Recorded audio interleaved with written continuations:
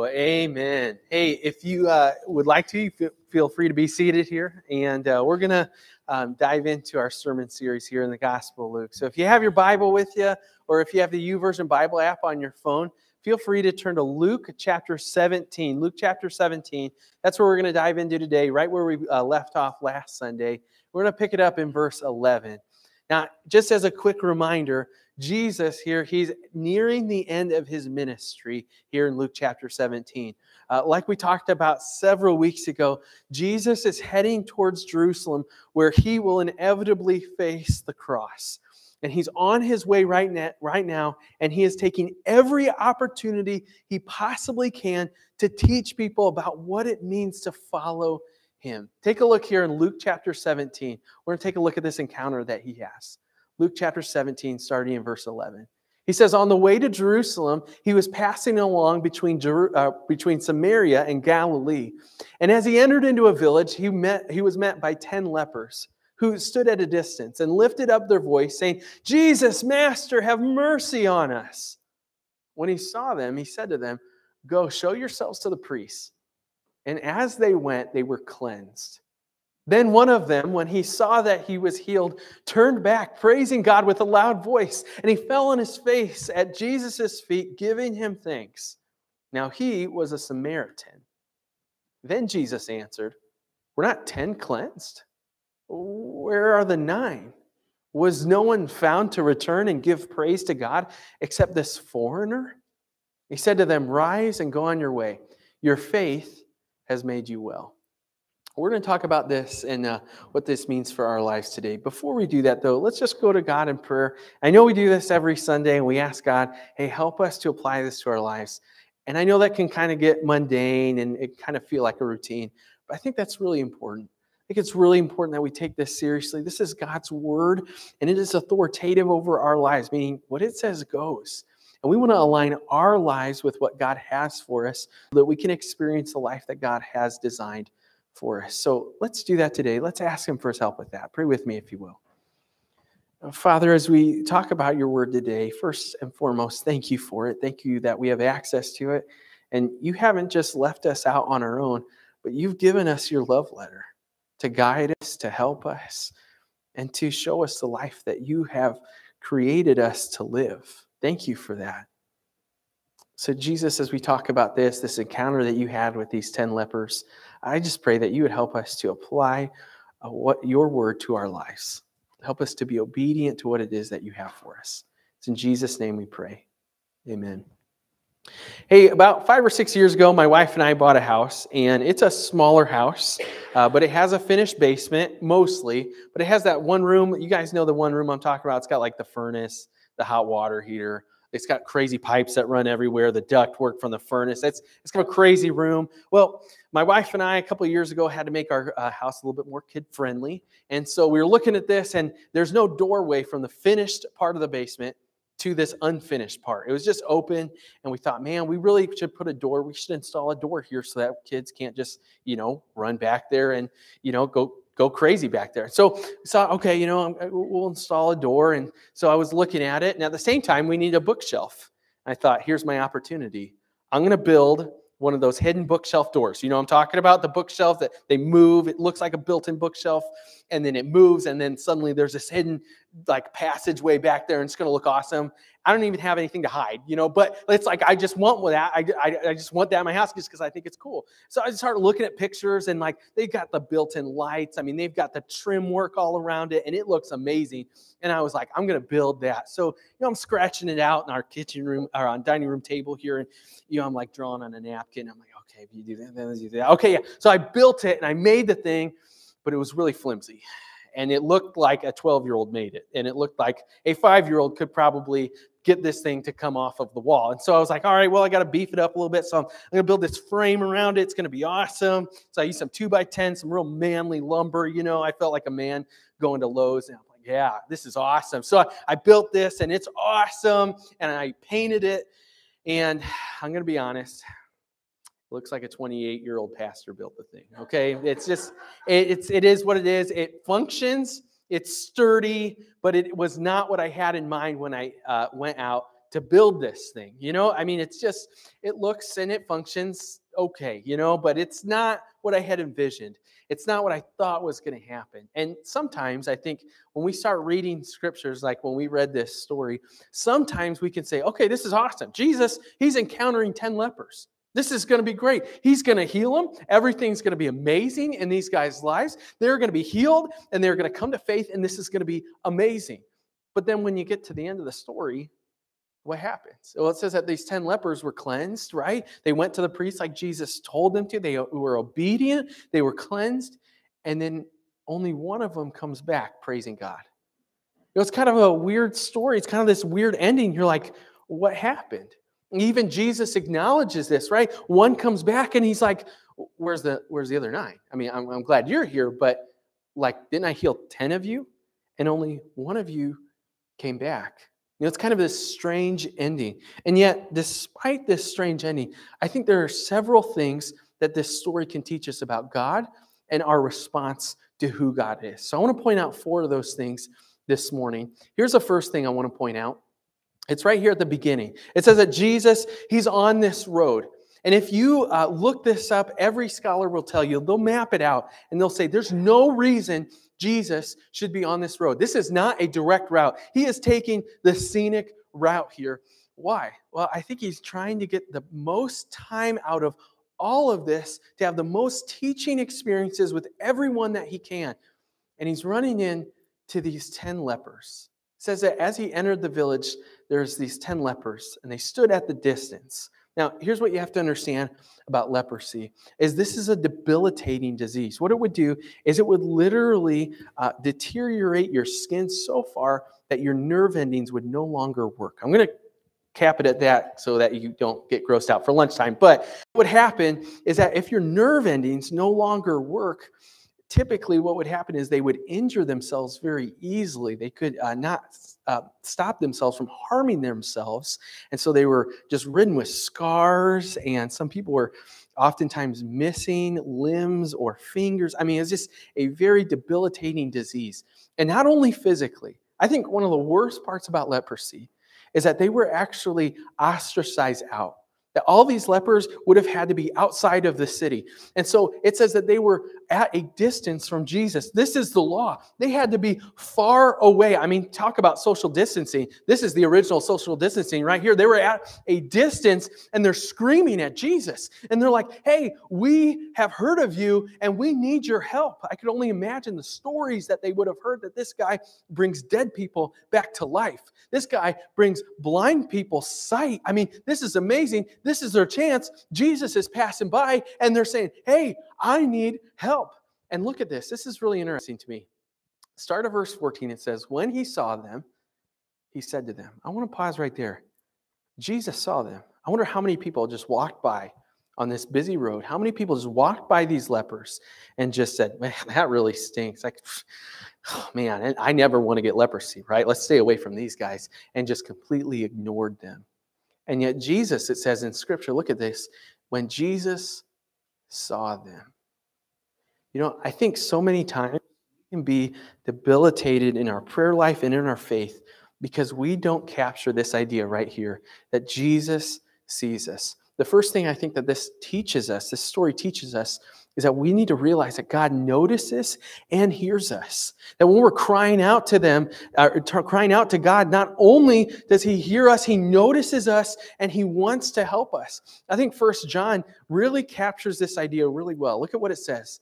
It says, I write these things to you who believe in the name of the Son of God, that you may know that you have eternal life. And this is the confidence that we have toward him, that if we ask anything according to his will, he hears us.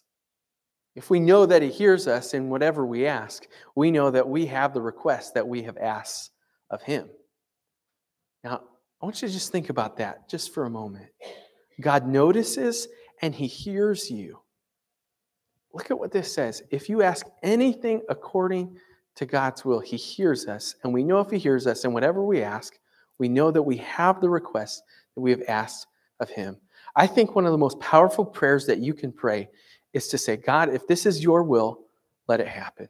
And Jesus even asked the Father this, right? Lord, let your will be done on earth as it is in heaven. God, if this is your will, make it happen. And here's the amazing things that when we do that, we get a sense of peace because we could say, okay, ultimately, if God says no here, we know that it was not his will to make this happen for whatever reason.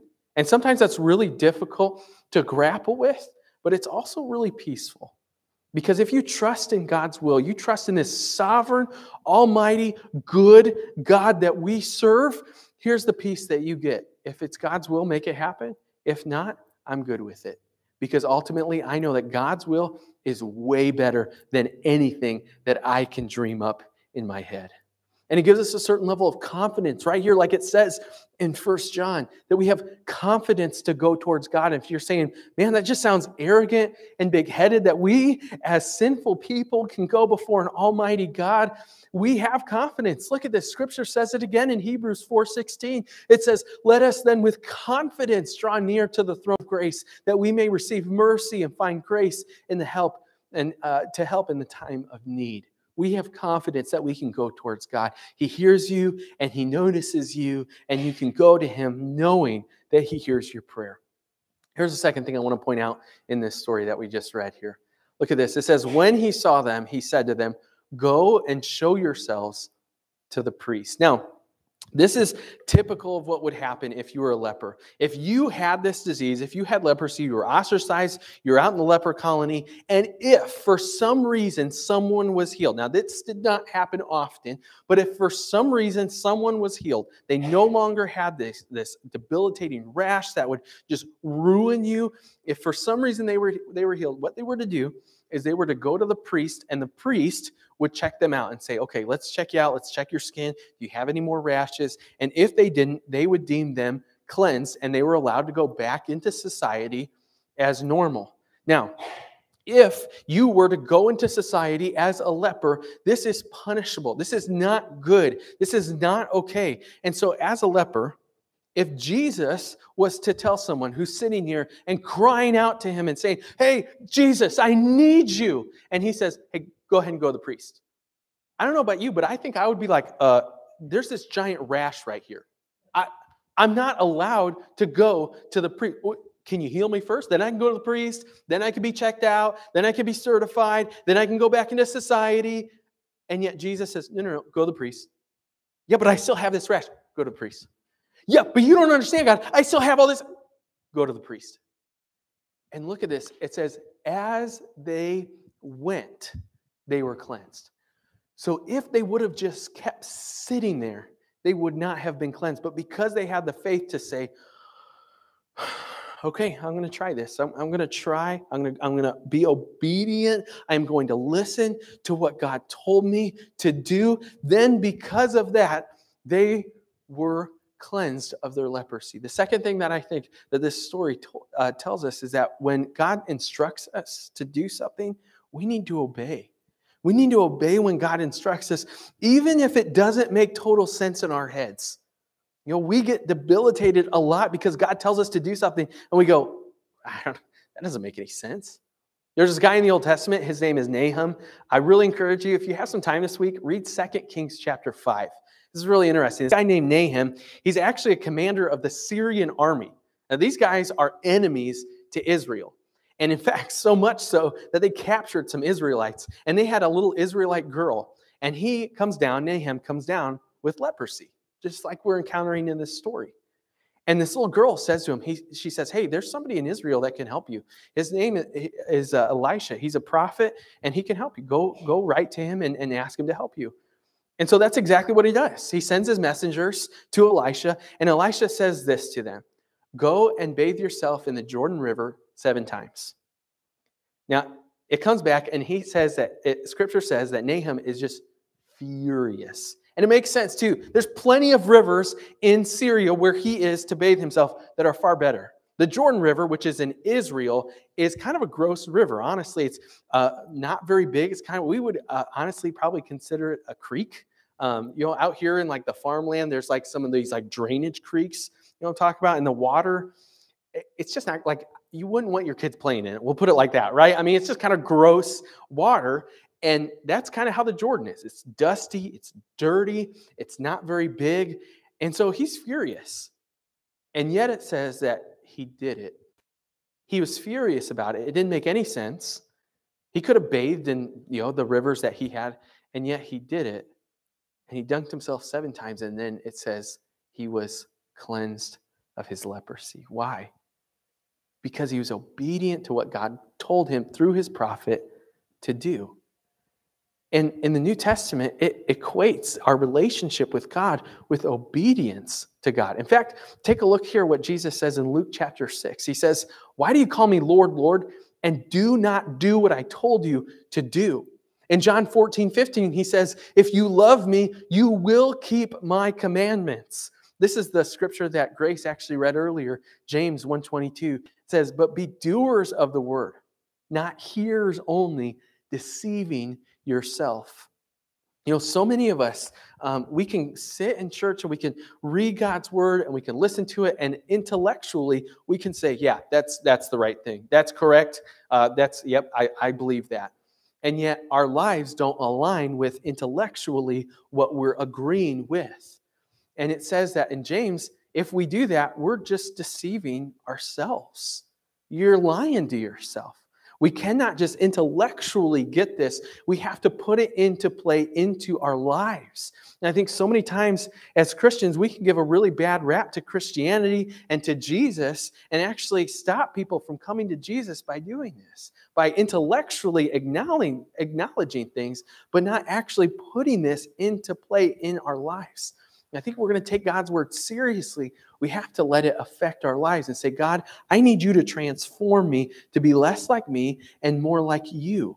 And we're never going to be perfect, right? We're always going to be sinful. We always are going to need Jesus, but we can ask him to transform us. And then 5, 10, 15 years down the road, we could look back and go, man, Jesus has changed me. I'm not perfect. Jesus has changed me. I'm no longer the man I used to be. I'm no longer the woman I used to be. Jesus has transformed me. Well, a couple more things that I think this story teaches us. Take a look here, starting in verse 15.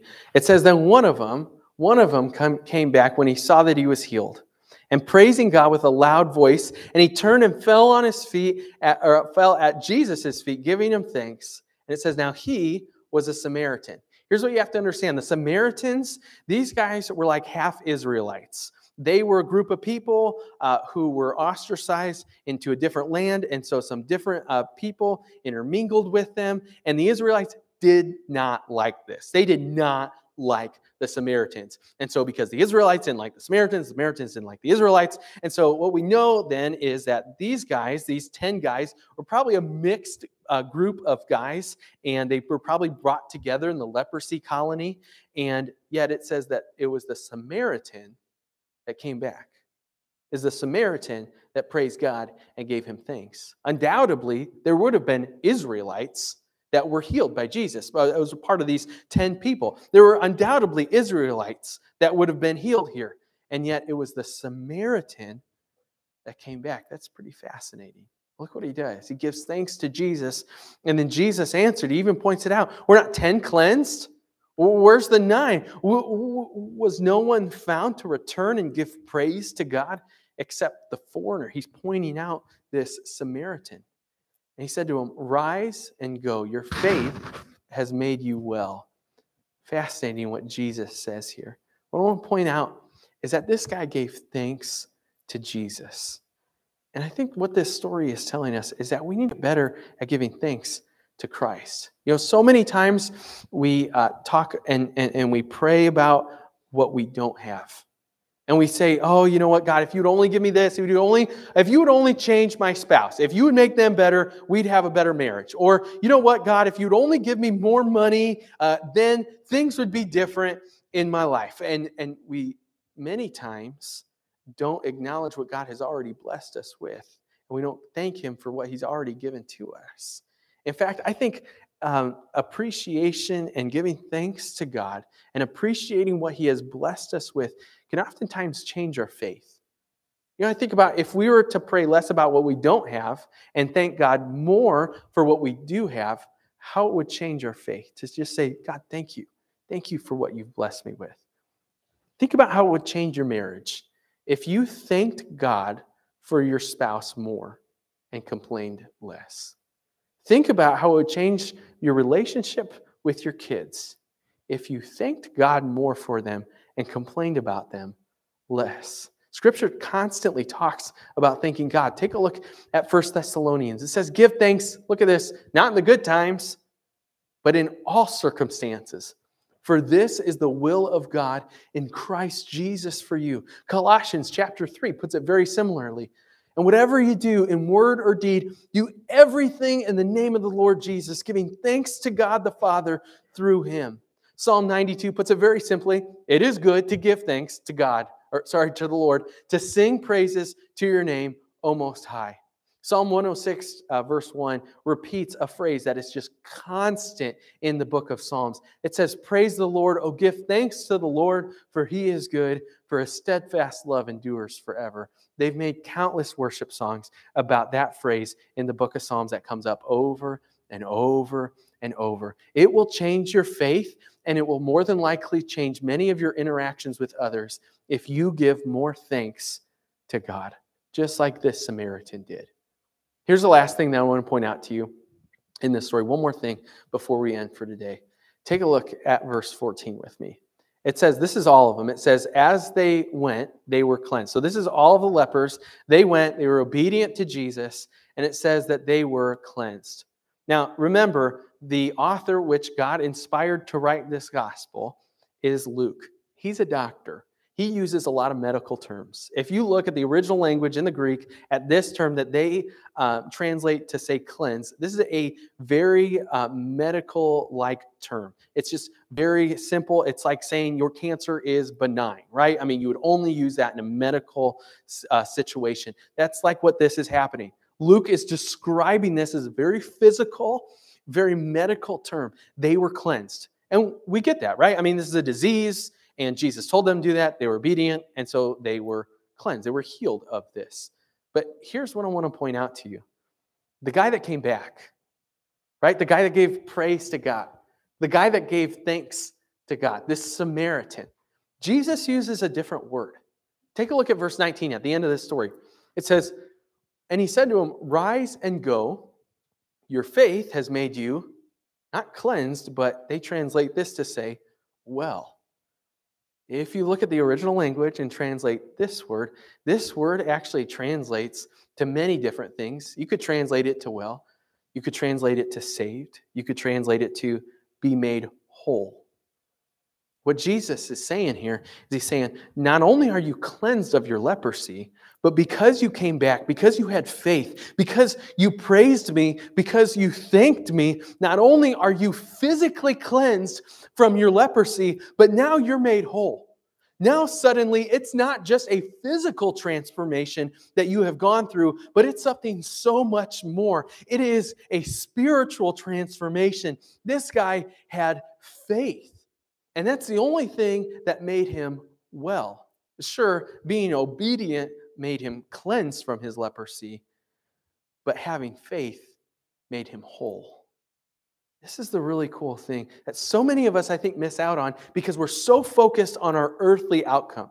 So many times when we pray, right, we say, God, I need this. Just if I only had this, if I only had a different spouse, if I only had more money, if I only had, fill in the blank, if I only had this, then my life would be so much better. But what we fail to understand is instead of that, if we were to just, whatever your will is, make it happen in my life, and I'm more so focused on my relationship with you, my faith in you, that's what really changes us. Here's what I think that this story is trying to tell us, that we need to realize our relationship with God is more important than anything else. It's more important than the healing. It's more important than what God can offer us right here. It's our relationship. That's the most important thing with God. Now, take a look at John 17:3. This is just so good. It says, and this is eternal life, that they know you, the only true God, and Jesus Christ, whom you have sent. This is true life. I don't know about you, but sometimes I think of eternal life as walking on streets of gold and experiencing heaven and the new earth and how awesome it's going to be. But I think what Scripture's definition of eternal life is right here in John 17:3 is that we have Jesus as our Lord and Savior, that we know God, that we have a relationship with God. And that is how we experience true life, which makes sense, right? Because God designed us all to have a relationship with Him. And He just didn't design us to experience cool vacations or awesome cars or houses or relationships. He designed us to have a relationship with Him ultimately, and that is what fulfills us. This is eternal life, that we have Jesus Christ as our Lord and as our Savior.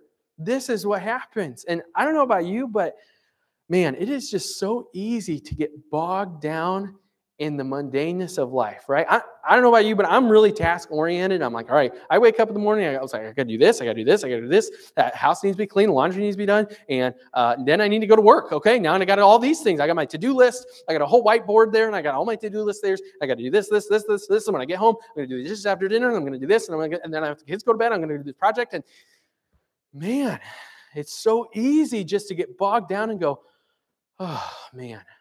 Then I wake up and do it all over, right? It's so easy to get bogged down in that and not just take a moment and say, you know what, God, I'm going to dedicate this to you. It doesn't mean that I don't get those things done, but I'm dedicating some time to you, God. And ultimately, my relationship with you is more important than anything that I can accomplish here on earth. I'm going to focus on that. And that is how I experience life, not by getting things done, but by having a relationship with God, by having that faith aspect. Hebrews 11:6 says, and without faith, it is impossible to please Him. For whoever would draw near to God, this is so good, whoever would draw near to God must believe that He exists and that He rewards those who seek Him.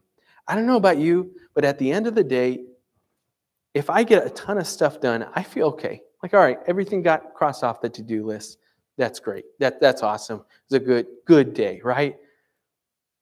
But even if I don't, because maybe I spent some extra time with the Lord that day and something didn't get done, I don't know about you, but I feel so much more peaceful if I invested into my relationship with the Lord. Even if things don't get done, there's a certain peace that comes along with that to say, this is how you designed me to live, God. This is how you designed me to live, to walk with you. And there's a certain amount of peace that comes with that. There's these few things I think we can take away from this. But I think that this life-giving aspect that Jesus has is the biggest thing that we learn from this story. Jesus came to offer us life and life to the fullest, as it says in John 10:10. I don't know about you, but I want to experience that. I want to experience that this year in 2022. I want to experience the life that God created me to live. He gave you this life, and He says, I want to have a relationship with you. And the choice is ours. And the problem comes, I think, so many times in the good times. I mean, think about this story. At the beginning, all 10 lepers cried out to Him. Right? In our distress, it's really easy to cry out to God, right? We need something. But what about the good times? What about after you're healed? It said that only one came back. I wonder if those statistics would be similar to today. That in the good times, only one comes back. Only one comes to God. I think about some of the troubles that we all go through. And I think maybe sometimes in life, those troubles are what keeps us connected with God. And sometimes I think, man, maybe I need to thank God for some of those troubles. Maybe I need to thank God for some of those difficult times because it's actually causing me a deeper relationship with Him. And ultimately, that's what's most important. That's what's going to last to eternity. This is eternal life, that we know God and Jesus Christ whom He has sent. That's how we experience life. And I don't know about you, but man, I want to spread that to everyone I come in contact with. I think when we truly experience that, it changes us, and we can spur others on to have that same life, to experience what God has designed us to experience, which is true life. Not just life in eternity, but eternal life, right? And we can experience eternal life right here on earth if we know Jesus Christ as our Lord and Savior. So here's my encouragement to you. First and foremost, if you don't know Christ as your Lord and Savior, today's your day. January 2nd, 2022, to choose Him, to accept Him as your Lord and Savior. And if you already do, try not to get bogged down with life, but experience God. Give thanks to Him. Be obedient when He instructs you to do something. Realize that He hears you, He notices you, and that ultimately your relationship with Christ, that's the most important thing in your life. And it affects everything else that we experience. Let me pray for you. Father, we thank you so much for your word this morning. And as we've talked about it, Father, I pray that we would experience this life that you have designed us to live, that you have given to us freely. All we have to do is accept the free gift that you're giving us through the sacrifice of your Son on the cross. God, I pray if there's anyone here who doesn't know you yet, who has not accepted you as their Lord and Savior, that today would be their day, that they would accept you, that they would be saved, and that they would experience true life. And Father, I pray for all of us here who have accepted you, Father, that we would experience life, that we wouldn't get bogged down with the earthly tasks, but Father, we would recognize our relationship with you is the most important thing. And Father, would we just invest into that, and we would experience the life that you have given us, that you have designed us to live. Help us to do that, and help us to spur it on with others as well. Jesus, we love you because you first loved us. Thank you for dying on the cross, for making a way for us to have a relationship with you in the first place. Thank you so much for the sacrifice that you've given to each and every one of us. Help us not to take it for granted, but to have it affect our lives, to leave this place and not just be hearers of your word, but doers as well. Jesus, thank you so much. We pray all this in your name. Amen.